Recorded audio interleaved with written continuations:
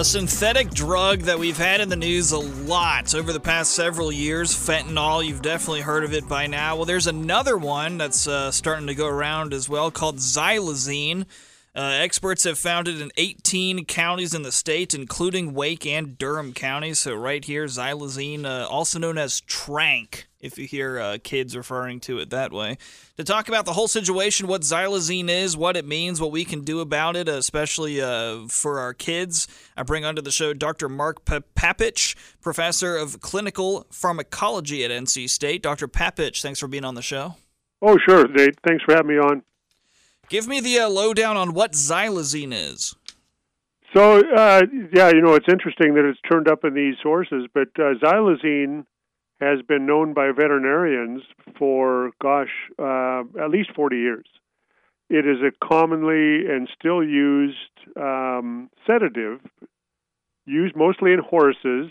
It's an injectable, so it comes in a vial, and you give an injection to a horse, sometimes cattle, and small ruminants like sheep, goats, things like that, and occasionally even in dogs and cats. And it's used mostly as a sedative or something that you might administer with an anesthetic protocol. Let's say if you had a minor surgery and you're administering it to sedate an animal on top of, as well as some other medications. So we've been using this in veterinary medicine for years and years. So it's, to be honest, it's quite surprising to us that somebody would think of putting it into fentanyl. Right. So if it's a sedative for a horse or a cow, what would it do for a 200-pound person? Well, what we're concerned about is the adverse effects. So the thing is with veterinarians, especially since we have been using it for so long, we understand very well the doses. We know how to dose it properly so that we just get enough of a sedative effect so that we can manage the animal. It often doesn't knock them down, but it just sedates them enough so that we can work with them. But of course, in a person, they don't know what the right dose is because it's not used in them. And at doses that are excessive, they can cause some serious cardiovascular problems, such as problems with the heart rate, blood pressure problems, things like abnormal cardiac rhythms. And it could also, of course, cause sedation. And the problem that I think they are experiencing is that it caused sedation and things like that, but it's not reversed within what they call Narcan or naloxone that is ordinarily used to reverse fentanyl.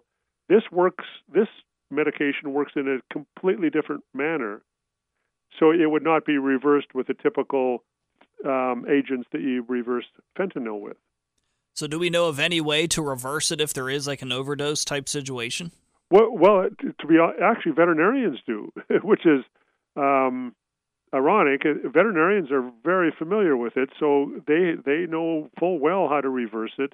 There are veterinary drugs available, and we have ones available, let's say, for dogs and cats, for similar drugs, or even Xylazine. And for horses, now a lot of times I have to admit we just let it wear off because it's relatively short-acting. But these medications that we use as reversals are only known to veterinarians. And I'm not sure about this, but it is possible that let's say in an emergency room or in some kind of an emergency situation, the person may have naloxone, certainly, but they may not have these veterinary reversal agents. Yeah, so is it possible we'll get to a point where we're going to be allowed to bring in some of these veterinary medicines into hospitals just in case? Boy, that's a good question. I don't know the answer to that. It gets into some issues with extra label use and unlicensed use of certain medications, and the medical community is very, wary of that, and there are some concerns.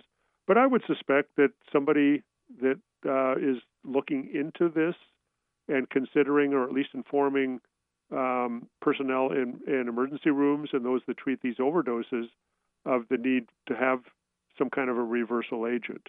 But to my knowledge, because I don't deal much, or I don't deal in human medicine, I don't know if they have, to what extent these have been discussed or have been available. Speaking with Dr. Mark Papich, a professor of clinical pharmacology at NC State, talking because xylazine, which is typically used as a sedative for horses and cattle, we're starting to find it mixed along with fentanyl, which I'm sure you've heard at this point, a synthetic opioid. A lot of it's coming from China and very easily found on the street. Do you know why, Dr. Papich, we're finding xylazine specifically and fentanyl together?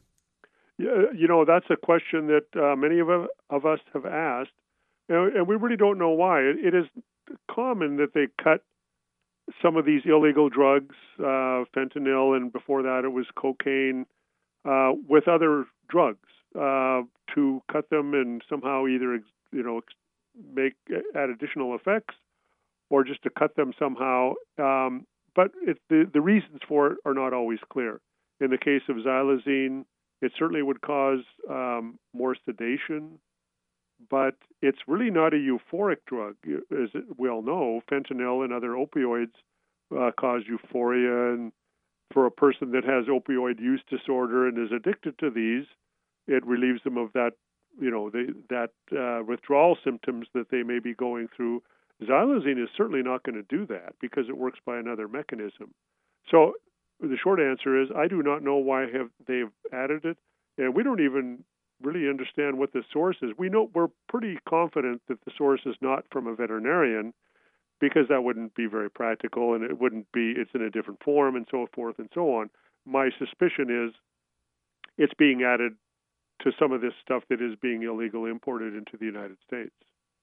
Certainly weird, especially knowing that we're learning that it doesn't really have much of a psychological drug effect that some people are looking for. So, lots of questions to be asked, and maybe we'll find some answers in the future. Dr. Papich, thanks for being on the show.